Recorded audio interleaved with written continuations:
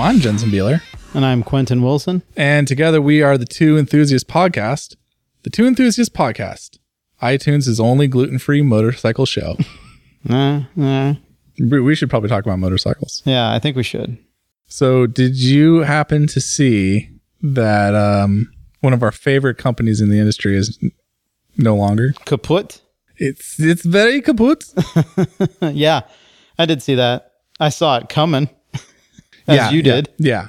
For months, of if course, not years. We're talking about Scully, the augmented reality. I don't even know if you can really say it's augmented reality. Yeah, that's not augmented reality. It's but that was the pitch. They're a helmet company that heads-up display and rear-facing camera based out of San Francisco.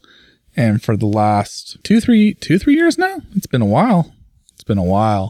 They've been trying to get this helmet to market and couldn't, despite raising $15 million and having one of the most popular Indiegogo campaigns ever. $15 million.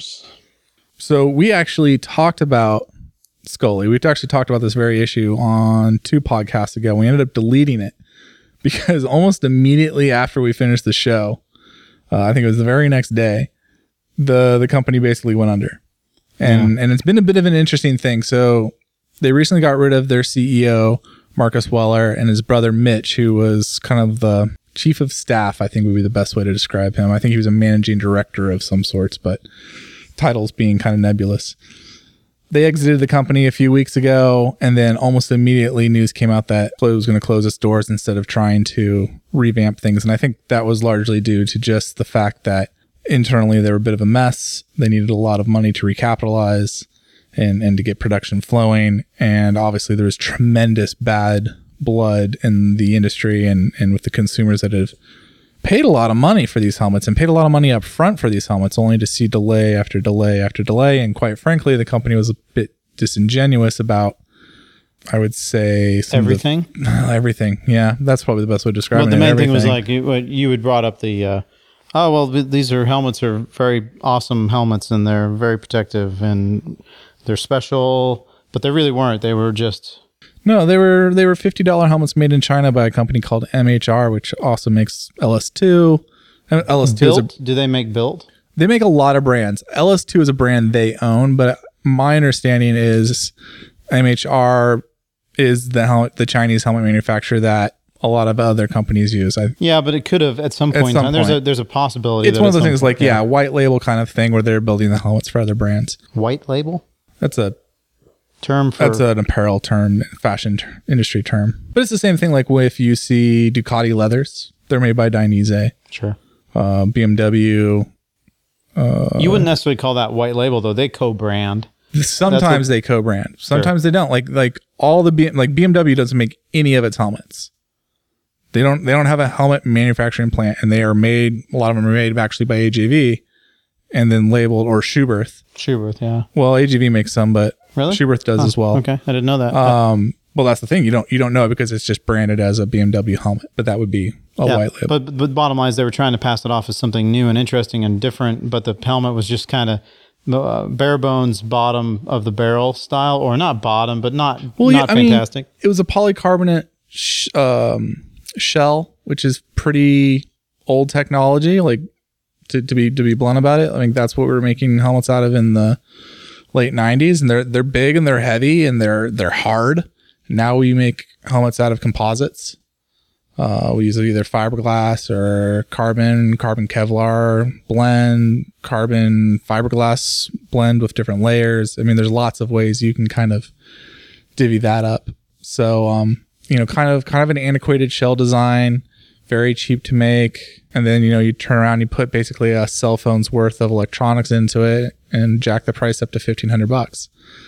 The thing I will say for Scully is I like the idea. I hope that spurs at least enough movement in the industry that another helmet brand will look at what they're offering and be like, hey, this is really the next evolution. Because I think that's what got people excited about it. And I think that's what got, I've heard numbers as high as 3,000 people, have orders out there plocking down, $1,500 a pop. Start doing the math on that. That's $4.5 million. Wow. So, is that in addition to the $15 million they raised? No. That's part of it, because this is the kicker. The Indiegogo, if you look at Indiegogo, which is one of these crowdfunding kind of websites, if you look at the terms of service, you're not buying something from them. You're investing. You're investing in a company and you get a promise of a reward for your investment.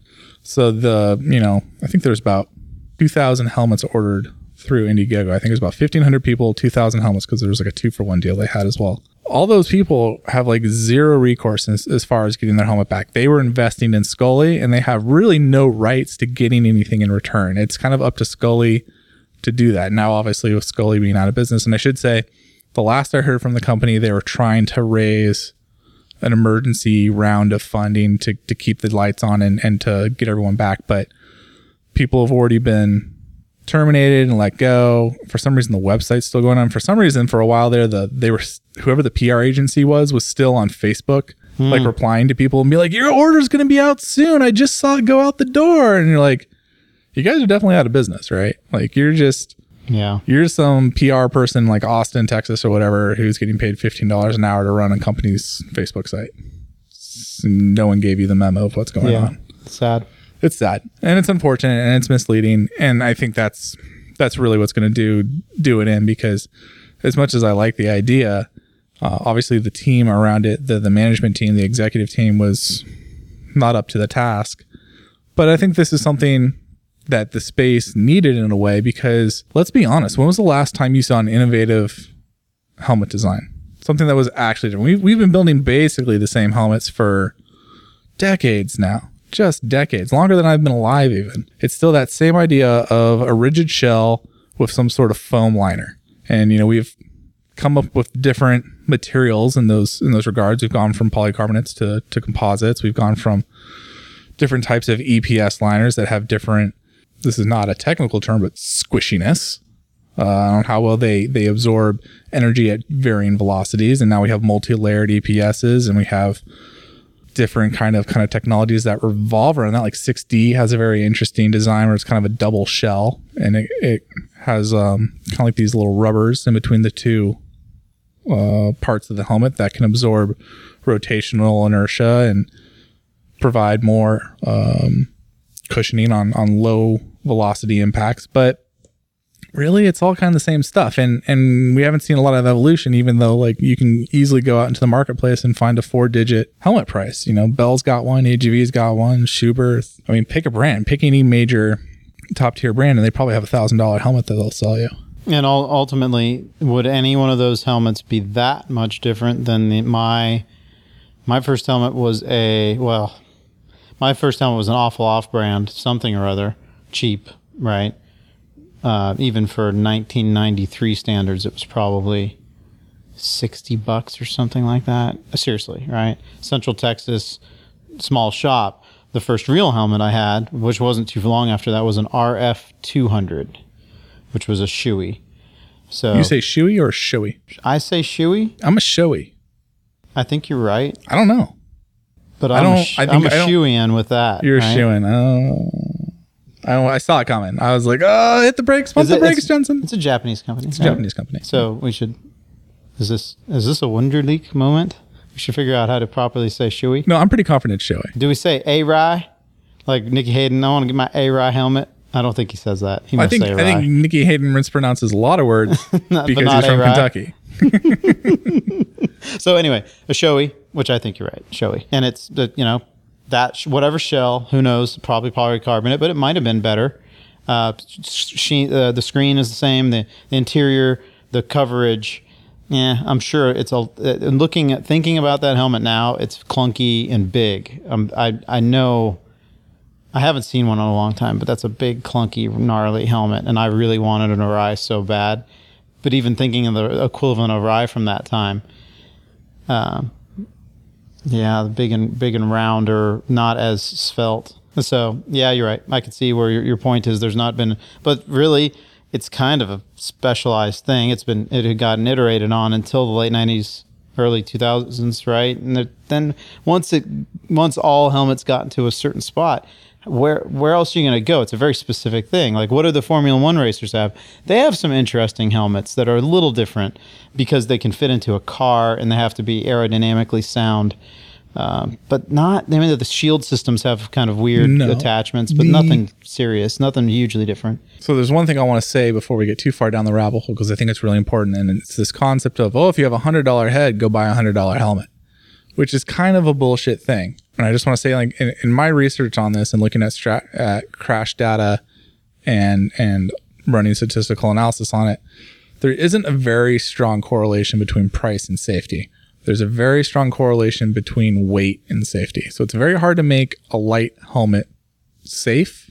And that comes back to, I think, this idea of like the technology is kind of just the same. Like sitting here and talking about composite shells versus polycarbonate shells, talking about different types of foam, multi-density foam. And it's like, well, it's all kind of the same. I mean, you're kind of just splitting hairs on the formula on whether it's Snell or DOT or ECE. And it's just like, well, you know, are you going to impact test it at 15 miles an hour or 20 miles an hour? And how does that change? Does it need to have a Pierce test or not? And, you know, glancing blows as opposed to head-on blows, as opposed to blows from behind, blows from forward, blows from top. Like you look at a bicycle helmet and they talk about the protection of a bicycle helmet, and it literally would only protect if you took a hit from directly on top of your head. Right. Yeah. And that's kind of like what's the point, right? Well, and I've definitely had that debate with some of my cycling friends because of this. And it's one of those things where when you pay more for a helmet, what you're really paying for is quality of materials. Yeah, sure. And it's notably different. And that's the thing. Like I've got, you go down to my office downstairs, and I've got probably 20 helmets on the bookshelf on display, and you can put on an Arai and put on an HJC and see the difference in materials and see the difference in build quality and, you know, what they look like 10,000 miles later or whatever. And, you know, the Arai costs probably 4 times as much, and it's going to hold, it's held up together a lot longer. Is the Arai safer than an HJC? You know, we don't really have good data in the marketplace for that, for me to be able to like really say, but, you know, everything I've seen is, you know, the differences that are out there are pretty minimal. And in a real world application, are we like, this helmet's going to cause you brain trauma and you're going to be comatose for 3 weeks versus this helmet's going to be like, you're going to be fine? No, you're probably looking at like, that one's going to give you a concussion and that one's going to give you a concussion in the same crash, because it's just, we're talking about you can't do much when you only have 1.5 inches to 2 inches of area around your head. Other that really, because nobody wants a bigger, bulkier, gnarlier helmet. It is what it is. Unless that helmet splits open on impact, it's going to more or less function the same as the helmet next to it. And I think that's probably why we have so much confusion in the marketplace, because truthfully, helmets are probably to some extent a commodity.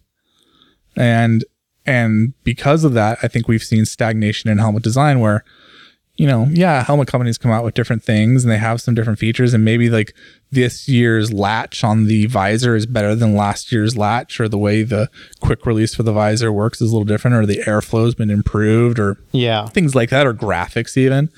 But we haven't really seen the next evolution in this idea on how we protect our heads. And the one good thing, I think the only good thing that came from Scully was it was like, hey guys, this is a space you can innovate in. You know, put Bluetooth speakers in, put the ability to have a heads up display, put a rear facing camera. Like, not quite sure if the marketplace needs these things, but maybe they want them. And maybe this is something, if they were out there, that would lead to something else that would be even cooler. You know, we might not want them at all, but until we know that it's there. If you gave me a helmet that I could see behind me, I guess maybe. I personally don't want all that. It's ever complication, but I haven't tried it, right? I haven't. Yeah, what company was that you put this weird little thing on the front of the helmet and it would heads up display on the screen for you, or it would come down and in front of your face. And it was kind of a. Well, there's a few companies that make like kind of add-on units for the helmet, and they're kind of big and they're bulky and they sit on the outside of the helmet. The big thing is, and I don't think people realize, ECE standard, you cannot have any non-padded objects near the eye. So the Oculus on the Scully helmet, I'm not even like, they claimed ECE approval and like the certification was just arriving any day. But it was one of those things where I'm like, how did you get that? Because it's very clear in the way the regulations word, and I even went and looked it up. you cannot have a non-padded object anywhere near the face, just period. Oh, I would, frankly, I haven't even seen the mechanism, but I assumed it was a projector coming from behind your eye onto the... No. Oh, it was a little... Have you seen Google Glass? Yeah. Or have you seen it would be a Google Glass. Okay. Like the heads up that like Sure. helicopter pilots used? Totally. That's what we're talking about. It's like a little... Well, if a helicopter pilot can have it, why can't we? Did you ever see the movie Firebirds? Nicolas Cage. Yeah. Yeah, sure. Tommy Lee Jones, maybe. Yeah, long time. Wow. It was like literally the army version of Top Gun. I think it came out like a year or two later. No, it was probably a lot later, but yeah. No, I think it was pretty close. I think like Top Gun came out and they were like, "Oh, we should do that. We should do that with helicopters. We should do that with Apache helicopters." Yeah, sure. That was my favorite movie when I was a kid. We should revisit that. I bet if it's got Tommy Lee Jones, Nick Cage's overacting is worth anything usually. It's worth it just to see him try and drive like an army Jeep using like one of those little kid periscopes that's been secured to his head with a female's underwear. Yep, I remember that. That's a standout scene. Mm-hmm. I think I watched that a couple years ago and I was like, wow, this movie's horrible. I bet. But what an object lesson in how to deal with a strange visual, but to have a periscope. Well, see, that's actually the thing. Like I actually have what his character has, where I have my right eye is dominant over my left to the point that my left eye doesn't really do a lot for me. So I have like a kinship there. So you have a lack of depth perception. I do okay. My depth perception is pretty good. It's a weird thing. Mostly I just get headaches if I don't wear my glasses regularly. But every now and then I kind of stumble into something. But I think that's just me being clumsy. I think we should watch Iron Eagle. Iron Eagle. Way better than that, which is awesome, but also like no way in the history of the universe that plot line ever is going to be true. Yeah, but it was right. It's like this, like literally like this 16-year-old kid, like just, I'm just going to borrow this F-16 and go rescue my dad that's in like Iran, and Chappie's going to I think God, Chappie. And I got he's got the little tape deck on his leg. leg. Was the thing. Oh my God, it just fucking slays me. I think we're going to have a mid-'80s. I don't know what you call those movies. They're almost like military exploitation movies. Just kind of like... They're propaganda films. Let's be really like clear. Red Dawn. This is like... Let's get these Ruskies. Let's get everybody all riled up to fight them brown people and the Ruskies and whoever isn't like us. And now we're paying the price for that. Yeah, because like Top Gun was communists.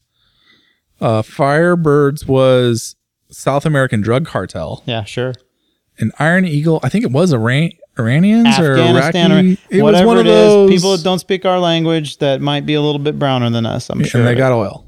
Yeah, possibly. Sure. Now I'm sure there's a little Rusky in there too, like little communist action. Yeah, it's probably like one of those puppet states that the Ruskies are controlling. Yeah, sure. I just watched Hunt for Red. We could just go down this rabbit hole all day. Hunt for Red October is one of my favorites. So good, so deliciously good. That's such a good movie. I love that everyone has a British accent in it. Yeah, sure. Give me one ping only. One ping only. Up yours, Trebek. All right. Back from that fucking man, really got to apologize for that one. That was rabbit hole there. That was dirty. I want someone to come up with the Two Enthusiasts podcast rabbit hole drinking game. And by the way, you'd be slushed right now. You would just be donezo. Yeah. But so back to helmets. Anyways, Mrs. Lincoln, what do you think of the play? I do think that the one good thing to come out of this is hopefully it wakes someone up. And in fact, we saw that BMW announced that it was going to come up with its own heads-up helmet concept. So they'll get by the ECA somehow. Somebody will create something. Well, that was their thing. Was actually, it was the visor. I believe it was the visor itself. No, it had a little Oculus thing too. I don't know how they're doing it. I'm gonna be truthful. I don't have a clue how they're doing it. Maybe somebody will be able to convince the ECA, hey, this is not a dangerous thing to have this in front of you. It kind of is though. Whatever. It's right in front of your eye, Quentin. I don't know. So is the helmet. All right. Yeah, so is the screen. So is the motorcycle. So is the stuff going by me at 160 miles an hour in the front straightaway. There's a big difference between that and the thing that's literally less than an inch away from your eyeball. I guess. In fact, there's test protocols about the visor and being able to protect from objects coming into the helmet shell and things like that. But we got to get off this topic, so I'll just say, rest in peace, Scully. We saw it coming a mile away. Yep.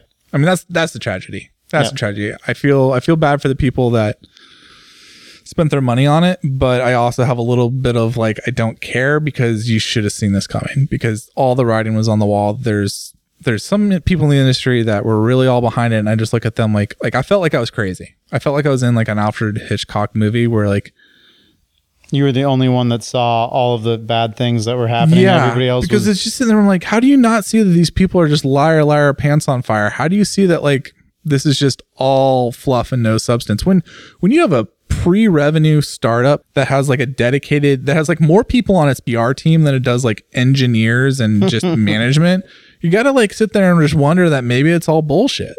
And lo and behold, it was. So I don't really feel that bad about it. I'm sure that ruffles some feathers, but you know, that's life. They'll be just fine. Everybody will be just fine. I know you're gonna be just fine. You're cold-hearted. Yeah. Newsy stuff. Other newsy stuff. California, probably by the time that this podcast comes out, will have officially codified lane splitting. Literally just about an hour before we started recording the show, Quentin, the California State Assembly confirmed the amendments that the California State Senate passed earlier in this week. Is the assembly kind of like there's the Senate and the House? Yeah, so the California Assembly is California's version of the United States House of Representatives. Okay, so by the time this comes out, so you're saying early 2017? You're a funny guy. Okay. You're a really funny guy. I love how passive aggressive you get on Facebook when like we have a show like in the cooker and I'm like working on it. Oh, we're really sorry about this. Really? We are really sorry about this. And every time I just go look at it, I'm like, hey Quentin, why don't you fucking edit a show? Dickhole. Why don't you help me out here, buddy? Mm-hmm. I felt good to get that off my chest. So if you'd like to be a co-host of the Two Enthusiasts podcast, send your resume to.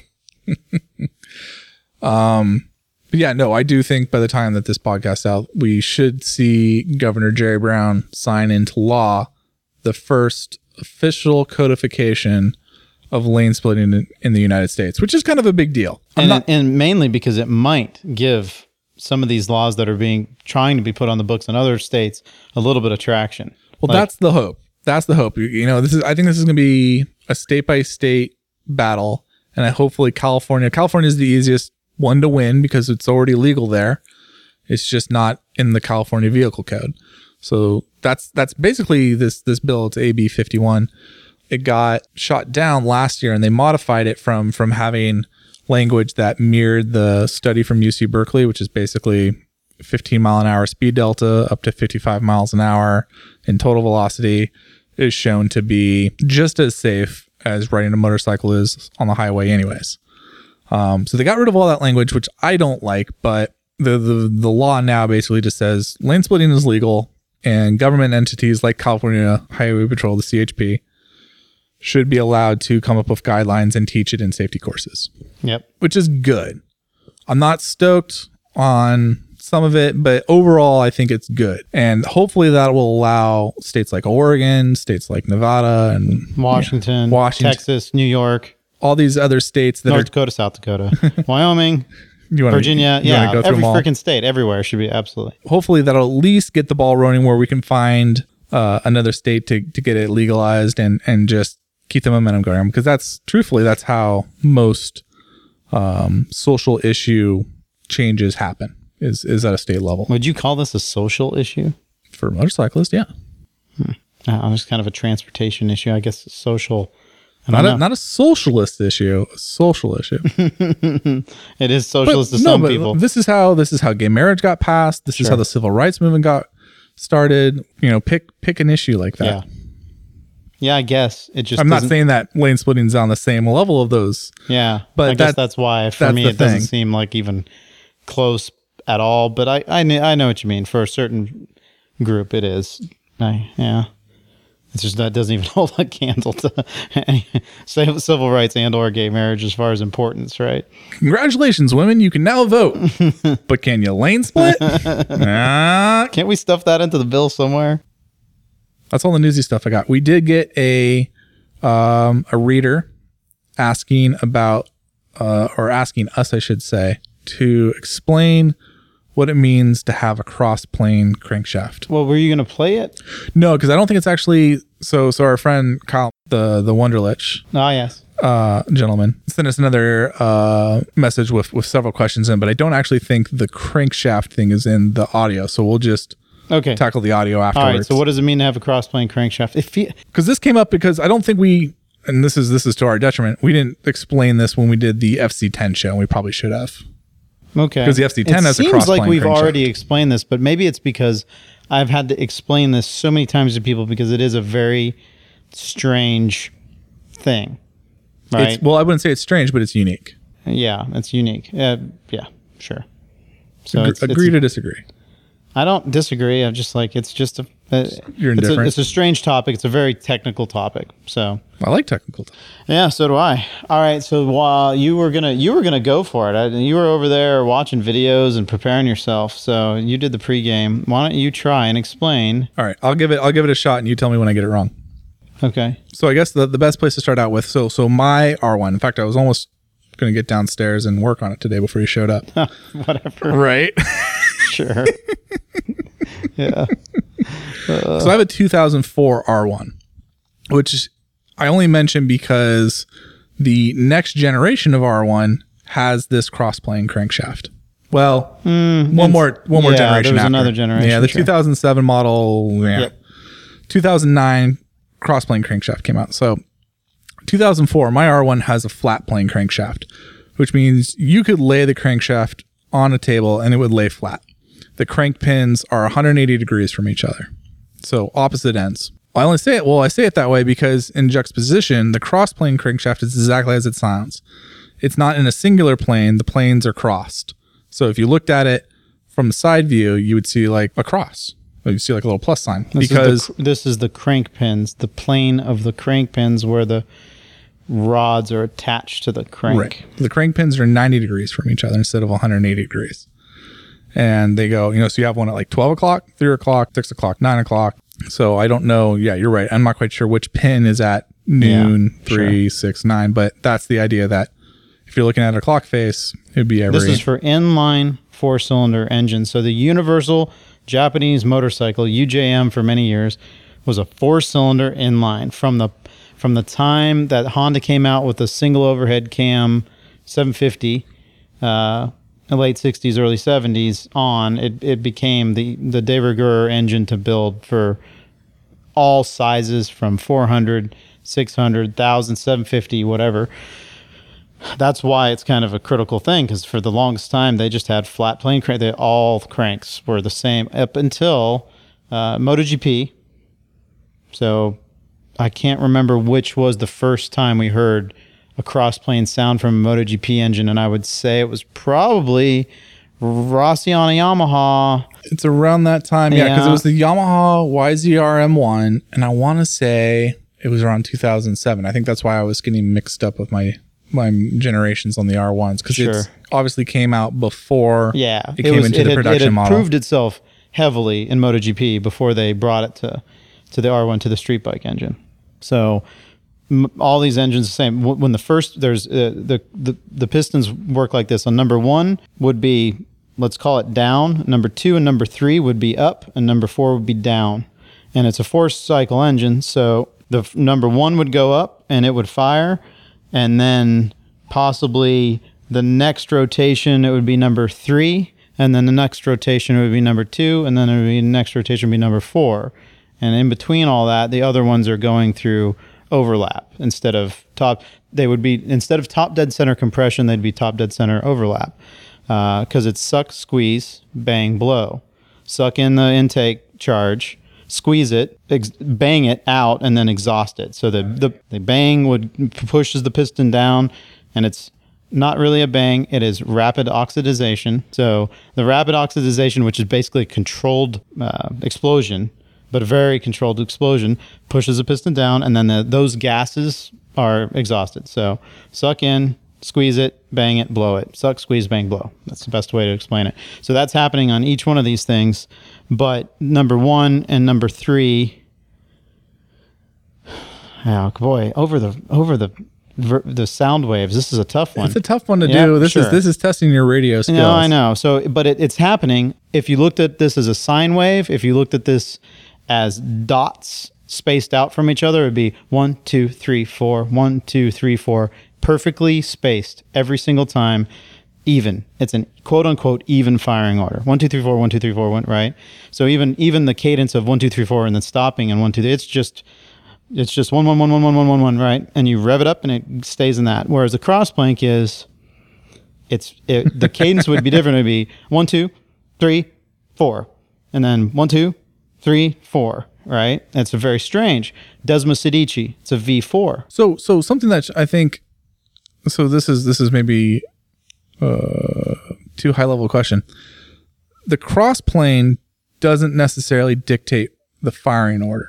No, It's a different. it could be a twingle. Sorry, you could, if you had the camshafts ground to the way if you had the camshafts ground to do it, you could have 1 and 4. Because they are the ones going up on the same plane, if you will. This is on a flat inline plane. 4, flat plane, normal 1. Right. You could time the engine to where they would go bang, and both of them would go up and down at the same time, and then 2 and 3 would, when they came up, they would bang, right? Yeah. So this would be, to put it into more layman terms, the difference between a big banging engine versus a screamer engine, Yes. with the asterisk that big bang is kind of a nebulous thing and can mean a couple different ways of firing the pistons. But the way you're saying is 1 and 4 firing at the same time, and then 2 and 3 fire at the same time, and then then they go through their whatever cycles, and then 1 and 4, 2 and 3,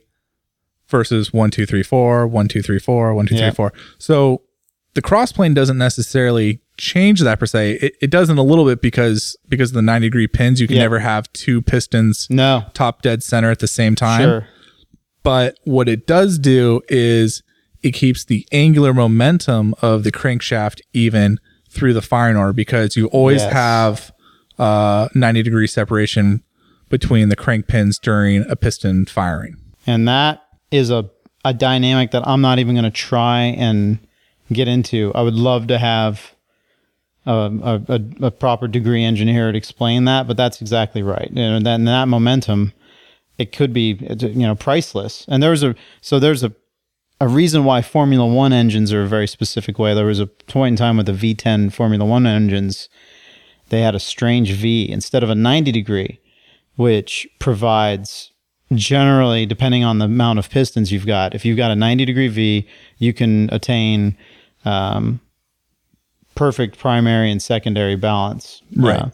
So again, depending on the amount of pistons. So a V6 doesn't quite work out as well as a V8, a V2, and I don't know what the V10, again, I wish I could. That's on a 4-stroke engine. Yeah, this is all 4-stroke, but the V10. Because that changes once you get back to a 2-stroke engine. Yeah, but not much, right? Doesn't it? No, I mean, no, it doesn't. I'd have to think about that. So that's worth talking about, because it can be confusing. So a V10 was they had a 72.5-degree V for some reason.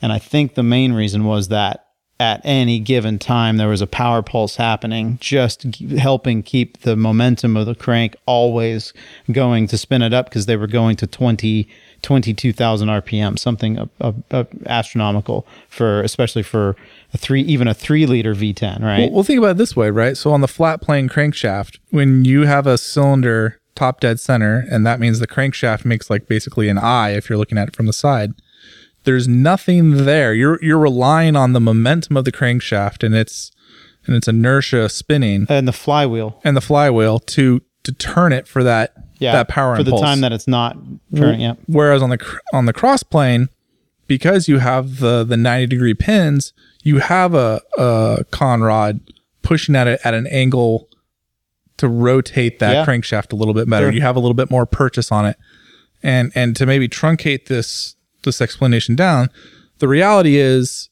for the rider that you get better. Well, there's, how do you describe it? I mean, you get torque a better reaction. You get thrust. You get a better thrust reaction. You get a better throttle feel when you're getting on the gas, but also because of the way the power pulses are working and the way the the firing order then has to be separated with the 90-degree pins, you're also getting better rear wheel grip because of the way the power is breaking the tire loose, and then the lack of power letting the tire gain traction back in. And then we're talking fractions of seconds, milliseconds of movement of it breaking loose and catching and breaking loose and crashing. It's like, that's why some people like to say that the V twins have better drivability out of turns, reason. Because there's a big delay between the power pulses, which lets the tire hook back up to the asphalt and it recovers. Sure.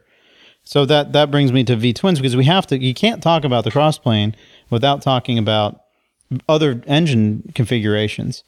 And when you talked about Screamer or Big Bang, there were two different engine configurations that we talked about with that, and that would be the V4s of the Honda VF or RVF series in the 80s when they started making V4s, and then the NSR series, which are 500, 250. Well, the V4s were 500s. So the crank pins on a V4, you couldn't really call it crossplane or flat plane because the way the crank, it's a V4. It's a V. Yeah, so there's a V there. They're not the cylinder heads aren't in line with each other. The crank pin, frankly, the pin that is holding the number 1 and number 2 cylinders for better. This isn't the way this works in a V4 engine. So 1, 2, 3, and 4 are pretty difficult to determine. It's kind of confusing, hard to explain on the radio, but we'll just say there's a shared rod. There's 2 rods on one crank pin next to each other, and then there's 2 rods on another crank pin. On a Big Bang engine, it's going to confuse me which one it is. Both sets of the rods would be on the same spot, and it would fire one. And I'm showing this to... You look like a little T-Rex with your fingers. I'm showing this to Jensen with my fingers. So it would go 1, 2, 3, 4, 1, and it would be even. Whereas if the spacing was 180 out from each other, so there would be the rods on, say, the 1-2 bank are up, and then the rods on the 3-4 bank are down, instead of all of them basically approaching the same point, going up and down at the same time. They would be spaced differently, and I don't know which one is which, because you'd have to time that out with a 360-degree wheel of which one was going top dead center compression, which one was firing top dead center compression next, which one was on overlap, and you'd have to map that out. But that Screamer would be the even firing, and the Big Bang would be the odd. So that's where you heard of this most, and that was when Mick Doohan was known for going from a Screamer to Big Bang or vice versa, and the note of the engine changing and everybody freaking out because it's a difference. It was a notable change in how the bike performed, and it worked really well. And then he went back to the Screamer, or went back to the Big Bang, I can't remember which one it was, and was like, fingers out, like, screw you, I can ride this thing whichever way. It doesn't matter. And I would be interested to find out, or go do a little research to figure out what he did, and then what did Rossi end up on, right? Because it was a little harder to tell with the 2-stroke. They had more of a drone, and it's hard to explain it, but on a 2-stroke, because they're just ring-a-ding-ding-ding, and they just sound like they're screaming all the time, it was tough to tell the difference.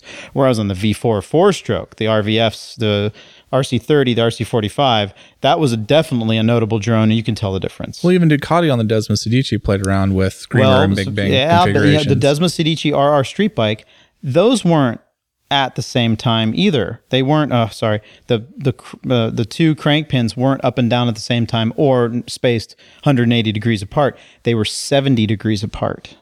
So a Desmo Sedici, if you look at the fire pattern, it's actually eerily similar to the crossplane Yamaha. So it'd be like 1, 2, 3, 4, 1, 2, 3, 4. Right. Not 1, 2, 3, 4. And that gets back to this idea of like, for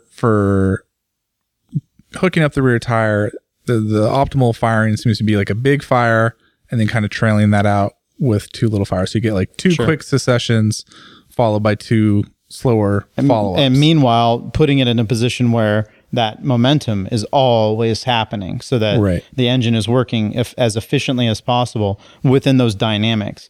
V-twin Again, a V-twin, a normal 90-degree V-twin, both, in fact, I don't know of any other way. You've got the rods next to each other, and they're going up and down at the same time. The pistons are essentially going up and down almost exactly at the same moment, but the number one piston, the horizontal or vertical, will fire while the other one's on overlap, and then the other one will fire. And then there's something called twingling, which you would do in flat track racing mostly, where they'd make it so that when those rods were both approaching, when the pistons were both approaching the top, both were firing on that same revolution.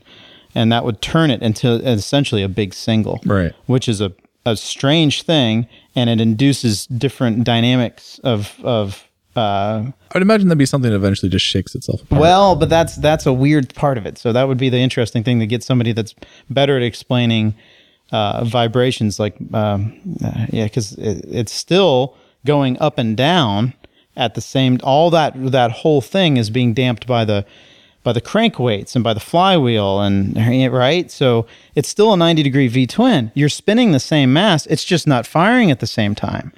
That's a weird thing for most people to get their head around, is that what is causing vibration isn't the combustion necessarily. Is it part of it? Oh my God, it's so confusing and very difficult to explain. And that's why I think we might have to do a little, I might have to give my buddy Tony Wilcox, who was the guy in charge of all of the rotating and reciprocating masses in the SIS engines. I'm going to have to call him yet again and say, hey man, I need a quick refresher, because he did this with me back in the SIS days, because we had an engine. It was a 4-cylinder, and this is worth talking about, a 4-cylinder inline with 2 cranks counter-rotating against each other, ostensibly to cancel out the momentum of each one, or to cancel out the centripetal force, right? Momentum, yeah. So with that allowed, we basically had 2 parallel twins. Yeah. Okay. And we changed up the firing order one time. There were 2 parallel twins, 15-degree V angle, so just slightly off. And someone I think mentioned this on Facebook the other day, if it was like a VR6. Yeah, which it isn't. Well, kind of is though, because the VR6 it's that narrow head design. It's a narrow V, and it's a single cylinder head. Yeah, sure. Yeah, but obviously not a 6-cylinder. Yeah, and that's hard to explain, that one. It's really hard to explain that, but no, it's similar, and I think that was a 15-degree V as well. Something like that. Very close, but it wasn't. So this it's still tighter. It had a single intake cam running across the top of it, and then 2 exhaust cams running off of the intake cam. And that's a mind bender for most people again, you'd have to see it to believe it. A lot going on there. So what that did was made it actually surprisingly easy to change the firing order. So we did that, where it was a normal 4-cylinder inline for the first iteration of its life, where the number 1 would be down, the number 2 and number 3 would be up, and the number 4 would be down. Just because the cranks were rotating counter of each other doesn't mean that all the pistons were going up and down at the same time, right? Right. So in order to make the firing order fairly even, that's how it worked. It had a strange sound to it because they were a little bit off. I was going to say, that's got to be really, really hard to get that timing just right. Oh, dude. You should have seen the tools we had to use to get the cranks to line up and to get the fucking cams. Oh my God. An engine build on one of those was epic. It was epic. I can't stress it enough. It was one of the most difficult things. Anyway, I don't want to get into that. We could go down that rabbit hole. But so yes, it was difficult to time it. Extremely fucking difficult to time it. But we would get it. And then one time we were having issues at some point. We were trying different firing. We said, we're going to try this firing order. One engineer was like, there's no way we can do that. And the machinist about had kittens, full litter 6, when we said, hey, we're going to cut one of these camshafts apart and we're going to reclock. We're going to reclock the center section and bolt it back together so that we're going to do this. But it actually made it remarkably easy because the exhaust cams were completely separate. So you could put them wherever. It was just the intake cam that we had to adjust.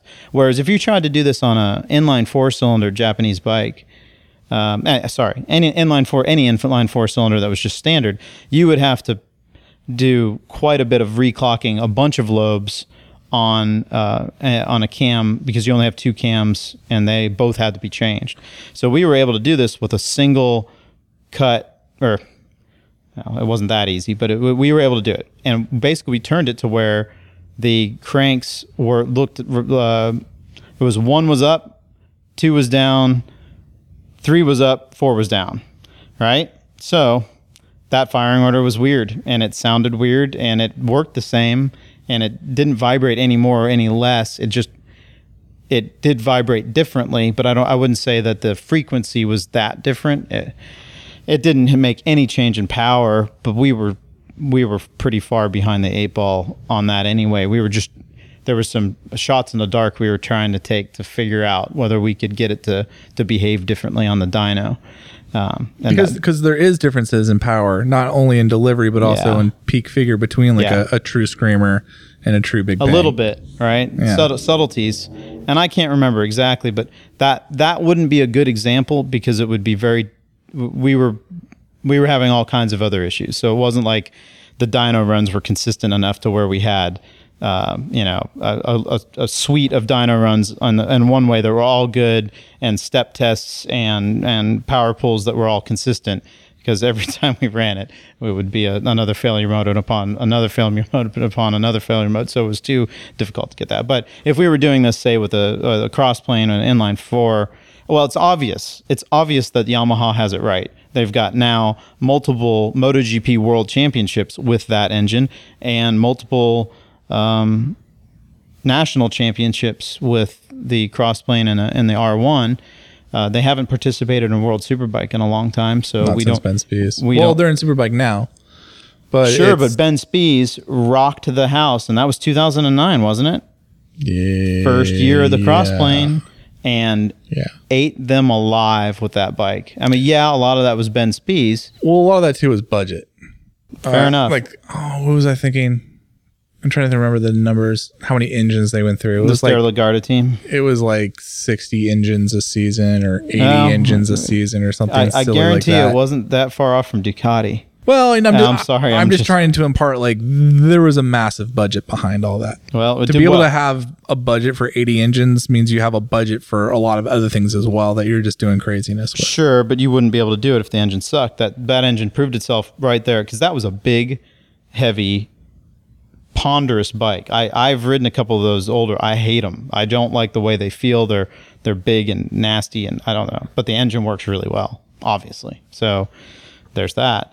That proves the point that it's a great technology, and it's amazing that they came up with it. The one thing that we found when we first heard about it, and this was just right at the end of the CIS time, when Tony, this engineer I talked about earlier, he started doing some calculations on what it would take, and he speculated, hey, that in order for them to do that with that crank, they would have to have larger area between the number 1 and number 2 pistons and for the main bearing, because there would be more a significant amount more load there, and then between the number 3 and number 4 there would be differences in width of the main bearings, and sure enough that was the case. So it's interesting that you could just calculate it out. Okay, if you're smart enough and you understand the dynamics enough, and you can figure out, okay, in order for this to happen, what needs to be different. You just do this to a Kawasaki or whatever. And I think Attack tried to do it when they did a brief try with a MotoGP when it was, what was that class that was like the CRT? The CRT. So I think Attack tried to do this. Yeah, because they raced at, I'm trying to think if they raced in Indy. Indy? No, because I know they were at Laguna. I'm trying to remember if they were at Indy or not, because Laguna, they didn't qualify. It was actually really embarrassing. They had a lot of issues with the bike, and was they had that a lot Blake Young? Yeah, that sounds right. I think so. But that bike was, I never heard it. I don't remember it, but I think it had that sounds right. An attempt at a cross-plane crank, and it didn't work because the engine hadn't been designed around that period, right? So nobody had done the calculations. Just said, we're going to make a crank and cams that mimic this, and it's going to give us the power pulses we need. Whoop-de-doo. No, didn't work. That again is complete hearsay. I'm not sure about it, but I think that was one of the things. No, because that sounds right. Because I remember when I read that project, it was like every buzzword at the time that you could throw out, like okay, it sounds all great on paper, but sometimes like reinventing the wheel is a bigger undertaking than you need to be. And it was an amazing effort, and I'm glad that they tried, but not surprised that it wasn't very successful. And the same goes, unfortunately, for the Moto Sizz engine. It was that, but that's like 20 levels higher of complexity and strangeness. So, but bottom line is that's a big deal, big enough to where people for a long time have tried to sort out what engine and how do we make and what suits the best. Like flat track right now, well, flat track for 40 years, 50 years has been Harley Davidson 45 degree V-twin with not twingled. I'm pretty sure they'd have a normal firing order, but that's been the thing. That's what you beat. Honda ended up making an engine that mimicked that because it worked so well, and they only did it for so long in the 80s, and they did that. Boom. Now, what's winning? A Kawasaki parallel twin with, I think, a 270-degree crank. So when we want to talk about cross-plane, we could talk parallel twin. You know how much I hate parallel twins, but the ones that are rad are the ones that have a 270-degree crank, and when you hear them, they sound very similar to a Ducati V-twin. Because it's the same. It's a very similar, where if you look at the power pulse, the boom to the boom to the boom, or boom boom and then space boom boom, right? Whatever that is, it allows that time for recovery, and it works really well. And I don't think they're twingling, because you could do that. Parallel twin, you could have both pistons come up and down at the same time. Now that would be a gnarly shaking thing, right? That would be paint shaker horrible, which they did back in the day. I think BSA's Triumphs people would make, frankly, as ship standard, they would have the both pistons going up and down at the same time, just firing opposite from each other, just like we were talking about with the 4-cylinder. So number one piston go up and fire, the other one's on overlap. And then, right? So it sounds even, but you're still got all the masses going up and down at the same time, so they shake like seizure style. It's horrible. All right. Yeah, it's a weird one. And they still shake if they're 90 degrees away from each other. They still, because they're not, because it's a rocking couple. Yeah, they're not in primary balance. No. Whereas the 270 degree with a balance shaft is okay. It works all right, obviously, because Yamaha has been doing it. TDMs, the Super Tenere, all the FZ, 9 or 7, the 7. There's a lot of great engines with those. Yeah. The Kawasaki, I believe, is, but I'm not 100% sure. So the 650? Yeah. Yeah, it's a parallel twin. Yeah, but is it a 270 degree crank? I believe it is. And if it is, that's what's working. And right now, Cowie is winning a lot of, especially the miles with the flat track engine. I don't know if it's Cowie, but it's Cowie, I'm sure, is pushing. Well, I think it's interesting you mentioned that, because that's the same bike that's basically dominating the Isle of Man TT's lightweight TT class. Yeah, sure. So I don't know if there's something that in that engine design that lends itself to being very good for tuning, or if it's just that's what the rule structure is favoring, or if Kawasaki's just figured out a package to be like, hey guys, like, if you do this, a little of that, it's good to go. Sure. Well, SV stopped being developed, right? The SV was probably what the main for that class, especially in the Isle of Man. The SV650 for the longest time, but once the Cowie came out and they started developing a little bit better, right? I'd like to see one of those Isle of Man bikes, because I guarantee you it's not like an out of the box whatever. What was that bike, an ER6 or something? Yeah, over there it's the ER6N. Yeah, I guarantee you those are probably bespoke chassis or extremely heavy modified. The guy that really actually is putting them on the map is Ryan Farquhar, and he's building, or at least it was the case when that class first started out. I don't think it's so much the case now, but he was basically like, if you didn't have one of his bikes, you just weren't going to win, because he just knew how to whisper a little bit more power into them and a little bit more reliability. But yeah, very interesting class. In fact, I was just thinking, like, I don't know why the SV650 isn't running in that class now, other than maybe Suzuki. Oh, like I said, the development stopped, and the last generation SV, the one with the angular frames, those things were crank breaking bad deals, whereas the earlier ones you could build and get more power out of them more reliably, and it took a while for the newer ones to get. By that time, I think most people started saying, well, screw that, I might as well just get this Cowie, and they're probably plentiful. That's my guess, but it'd be interesting to find out, because again, that's something that's kind of unique to the Isle of Man and that class structure. Well, the Isle of Man, and the Isle of Man's a weird one too. Like, I always caution people. In fact, I think we had someone on the site the other day that was singing the praises of Honda because of the performances that they do at the Isle of Man. And To which I replied, well, BMW's kind of been kicking their ass the last couple of years. Yeah. But, you're right. Historically, the last decade or so, it's been a Honda show. Large part of that is John McGuinness, but that's also like the weirdness of the Isle of Man, where so much of that is rider knowledge and team preparation and extraneous factors, because those bikes are so far out of spec of what you would see rolling down a street. They look like they are, but they're very specially built bikes. And that's when the big deal was when Bruce Yancey raced the RC213 VS this year. Mm-hmm.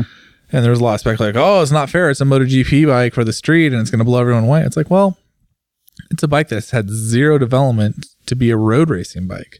And you can't just uncrate it, put it on the TT course and expect records to drop. Like, it takes a lot of development time to get the ride height right, to get the clearances right, to get that suspension developed. I mean, there's specialty. You're better off starting with a road bike as it is, because you're on roads, right? So the street bike aspect of it, keeping them, springing them very uniquely and damping them. It's not like you can just put a short circuit, closed circuit setup on a road bike at all. There's guys that are making their living being suspension specialists for TT and Irish road racing, because it's just its own thing. And the stuff that they do, if you tried to apply it to, your track bike and go out on the track, it would not work. It would not make sense, because it's a different creature. I mean, look at all the spectacle videos that we see from the TT. They're jumping, they're wheeling, they're all over the place. They're getting squirrely because it's not a perfect race course. It's public roads, for Christ's sake. So public roads that are ancient and gnarly. Well, they pave those things pretty quick. The TT, I mean, the Isle of Man puts a lot of money into its TT course infrastructure for several reasons. One, if you keep improving the road conditions, start taking out some bumps, some jumps, some turns, straighten things out, lap records happen more often. Of course. But also too, just because they know it's their bread and butter. There's some safety stuff that they do, and it's just smart money, really. It's government money well spent. Like, hey, we're going to invest $1 million in road infrastructure upgrades this year, and we're going to have, $1 billion in TT spectators showing up, for the next race. I don't know. Those numbers obviously are just out of thin air, but. All right. Well, as it pertains to cranks, there's where you're at as far as cross-plane, and because you can't have the conversation about just the inline four without talking about the other ones, and even a single. You think about what a feeling of a single is compared to a twin, compared to a four-cylinder. So those that ride around on a singles, or like say the CBR 250R, why is that slower or less powerful than a Ninja 250, which is a parallel twin? It's like it's one piston doing a lot of work. When you spread that load out, you can achieve higher revs because it has a shorter stroke and a higher RPM potential out of the same CC size. Right, and that confuses people as well. You said something really important there. It has a higher RPM potential. The easiest way to make more power is to spin it quicker. Well, let's not just the easiest. You got to think about it like this.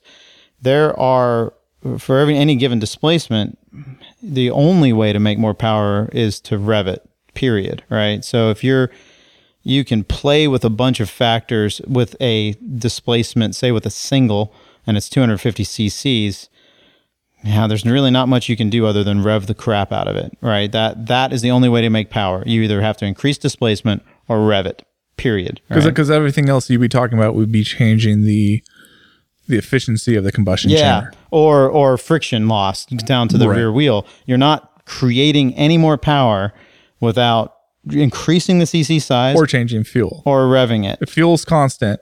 Yeah, that's a given. That's a constant. That's that's just a basic thermodynamics thing. There's only so much potential energy that can be extracted from however much gasoline is being put into that cylinder head, and everything else is about maximizing the efficiency of that extraction, going from potential energy to kinetic energy. Yeah, it took me a while when one of the SIS engineers and I were having a discussion about torque. What could torque be out of 1,000 cc four-cylinder, or 1,000 cc twin, or 1,000 cc anything?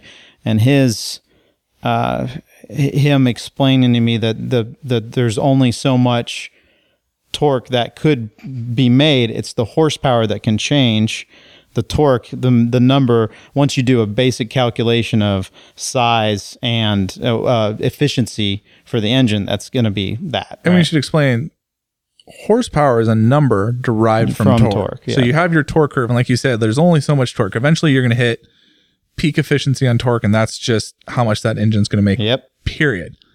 But because horsepower is a function of torque, and it's a function of torque times the engine rotational speed, the RPM, that's how you start making more power. And that's why we're saying the easiest way to make more power is just to spin it faster, because that's all you have in some ways. It's the only way. Yeah. That's what I'm saying. It's the only way.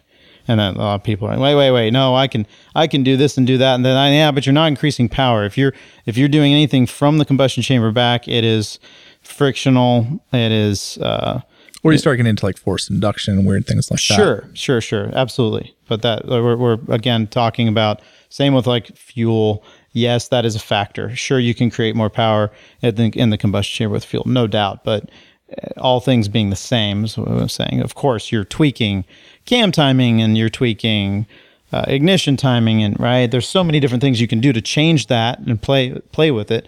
But even that, a cam timing change usually moves the power around more than creating it. Cam lift, cam profile, that will affect it. It's just talk about the rabbit hole of performance stuff. There's so much to talk just to ground it in a little bit more reality. We talked about this in the FC10 show, because the FC10 makes 160 horsepower out of more or less the same engine block as the R1. A lot of that difference with the R1 making obviously 200 horsepower. And a lot of that difference in power is because of the cam timing, bringing the power down from, I'm trying to think what the red line is on an R1, but all the power is probably above 11,000 RPMs, and bringing it all the way down, bringing that torque profile all the way down to 6,000 to 8,000. I think peak torque is 9,000 RPMs. But because it's at a lower engine speed or lower RPM, it's 160 horsepower instead of 200. Because of the way the math works. And then obviously there's some little minor other changes that are affecting power. But most of that is where the peak torque is being made in the RPM band. And that could be a similar conversation had about with the 1299 Ducati relative to the 1199. A lot of people are like, why would I want more CCs? 1300 CCs, why do I need this? What is the benefit? Well, the benefit is that torque curve is significantly different, and you're getting back a lot of the low end, the more torque happening earlier on the rev range, where you don't have to rev it out to get what you're requesting. So actually a 1299 bizarrely is easier to ride, more simple to ride than an 1199, because you don't have to rev it as much. It'll just go, and you can short shift through the tranny a lot easier. So it's a better street bike, and frankly, an easier bike to ride on the track, because you don't have to spin the crap out of it. Even though they'll claim peak horsepower, because frankly, that's what sells bikes is cock waving dyno runs. Look at me and look at my phallic representation and how much faster I can go to you. When that really isn't it. It's how meaty is your torque curve, how big is that power band below a normal RPM for a 1199, right? So 11,000 RPM engine, and you have to rev the crap out of it. It's scary, right? And it can be intimidating to ride, whereas you got something to brap. But that's why it's easy to ride twins. People talk about it all the time. That's why I love them. I'm lazy. I love twins because of that. You just kind of brap and go. You don't have to spend a lot of time rowing through the gearbox. You just put it in a gear and go. And that's a beautiful thing. So that's one way of looking at it. Question. Have you ever seen two dynos race each other down a racetrack? Right. That's all. That was one. I forget who the hell. It's Ronnie. Yeah, that was Ronnie. All right, sure. Yeah, I've never seen two dynos race each other down the front straightaway, right? And that's such a big deal. I wish, there's so many people that I wish would listen to that, because it's so tempting to just do nothing but post up your dyno numbers and show that curve going all the way to the top, all the way to this peak number of 195, and yet it's unrideable because the torque curve sucks. And there's a big hole in it, and right in the middle, because you've fucked with the cam timing so badly. And yeah, if you put a hole in it, it's interesting. It's interesting what really works and what doesn't. And a lot of people that build the shit out of engines and show their dyno numbers and flow it out there, and you get to the racetrack, especially in club racing, and for some reason their engines never do very well. Their racers never quite there all the time, never consistently. They might get a racer every once in a while that can ride around their shitty engine, but generally it doesn't work. And we see it, especially locally here in Omra. You got these big, You're thinking of someone in particular, I can tell. yeah, no doubt. And you used to get the big egos and they just go out there. It's fucking awful. Where somebody could just build a simple, reliable engine. And there's another tuner. There's a gentleman that had been working. Oh my gosh, I am forgetting his name. That is killing me. I'm so sorry. No, most of the listeners don't care. But there was one dude, very subdued, laid back guy that doesn't really, puff his chest up very much. He just would build reliable, solid engines. And the class champion for like 9 or 10 years, a guy named Alan Schmidt, would just wipe people up with a bike that was almost stock. And he would always be there and it would always work because it was reliable and easy. When we were the Graves bikes, man, they spent so much time on the dyno, not going for peak numbers. Of course, the crew chiefs would all fight with each other, and it wasn't outward. It was just kind of whoever had that best number, whether we're talking splitting hairs within a couple of horsepower on top of 178, right? That it really doesn't matter that much, but there was always bragging rights, of course. But the good crew chiefs knew that it wasn't that peak number they were looking for. It was, where is that number? Where is the torque figure and the horsepower figure at 6,000 RPM, where the rider has to power out of the corner? And when they request torque, when they are at that point where they get traction, how good is it? Of course, it's important at the end of the front straightaway when you're about to go to threshold braking. You want to be able to out accelerate that competitor next to you for sure. But it doesn't matter if you can't get the drive out of the corner to out accelerate that person. The drive out of the corner is way more important, because if you're 5 miles an hour faster, let's say coming out of the final turn onto the front straight, you're going to be 15 miles an hour faster at the end of it, just because it's an exponential thing. And it leaves so many people dumbfounded. A lot in the club racing community dumbfounded because they saw that horsepower number on their Super Tuno's dyno, and they think, oh, well, I'm good. I'm set. I don't need to do any more work. I'm fine. And they get out there and get their ass kicked. Even though they might have better skills, they're like, how is that possible that that's bike speeding me? It happens all the time, and I've been watching it for now 20 years, and it's fascinating. And nobody seems to learn. It continues on with this, I've got to get high horsepower. It sucks. Well, and it's almost one of those things where if you're not changing your riding style and you're not adapting what the rider is doing to meet what the engine has been designed to do, because if you go and try and ride around on a racetrack with a bike whose power has been built, close to the red line, and try and do the same thing on a bike whose power has been built closer to the mid-range, if you don't change your style, or if your style isn't equipped to keep the bike in that higher rev range and use that power that's being made up there, then there's no point to it.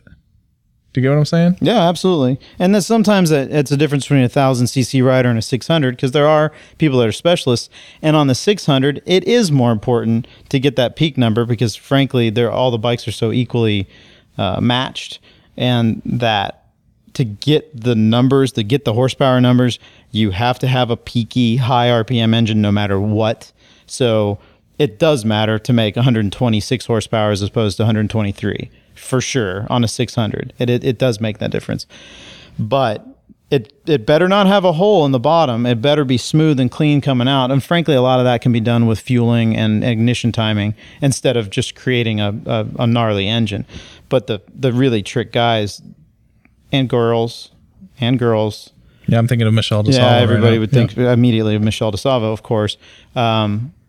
They can do that. They understand that, and they can tune it, and they can say, all right, what can I do to reduce friction? What can I do to reduce load, say, on a charging system? What can I do to make this thing rev quicker? Not just make the horsepower, but actually rev quicker. But sometimes that goes detrimental. Okay, well, the flywheel, we talked about flywheel earlier, keeping momentum in the engine. I guess that's the best way to put it, right? Absolutely. So that, though, can be detrimental. Too much, and it might not be good. too little, and then that plays to slipper clutches. So the weight of a crankshaft relative to the weight of the rear wheel and how a slipper clutch works, that plays into it. That's corner entry. So sometimes corner entry, threshold braking into a corner and having a connection with the bike, which frankly has a lot to do with the rear wheel, is more important than whatever advantage you might get from a lightweight crank or a heavier crank or whatever accelerating out of the front straight. So that's the beauty of this motorcycle thing. It's so many different complicated things weaving themselves in, and you have to constantly massage it. That's what makes it such a challenge, and it's not easy. None of this is easy, and there's no recipe book that works. I've seen 100 different recipes, and it's like bike to bike, rider to rider. And the loose nut behind the bars is usually, unfortunately, the most difficult thing to tune, and you're trying to match that loose nut with the machine that you've created, and then try and massage the machine to fit that loose nut behind the bars. It's a great thing. You know what else is a great thing? Kickstands? Kickstands are great things. Yeah, they are, especially when they're up. Yeah. I think we're gonna have to continue this question from Kyle because I think we went down the rabbit hole. But good conversation about crankshafts. Yeah, sure. We got pretty cranky with it. As we did. So TBD on that one, Kyle. Sorry about that. But until next time, good talk. See you out there.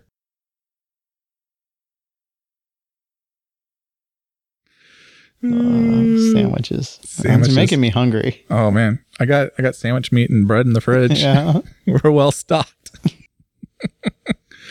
My girlfriend's gonna murder me in my sleep. By the way, yeah, big knife, just right through the heart. Oh no, that'd be a quick death.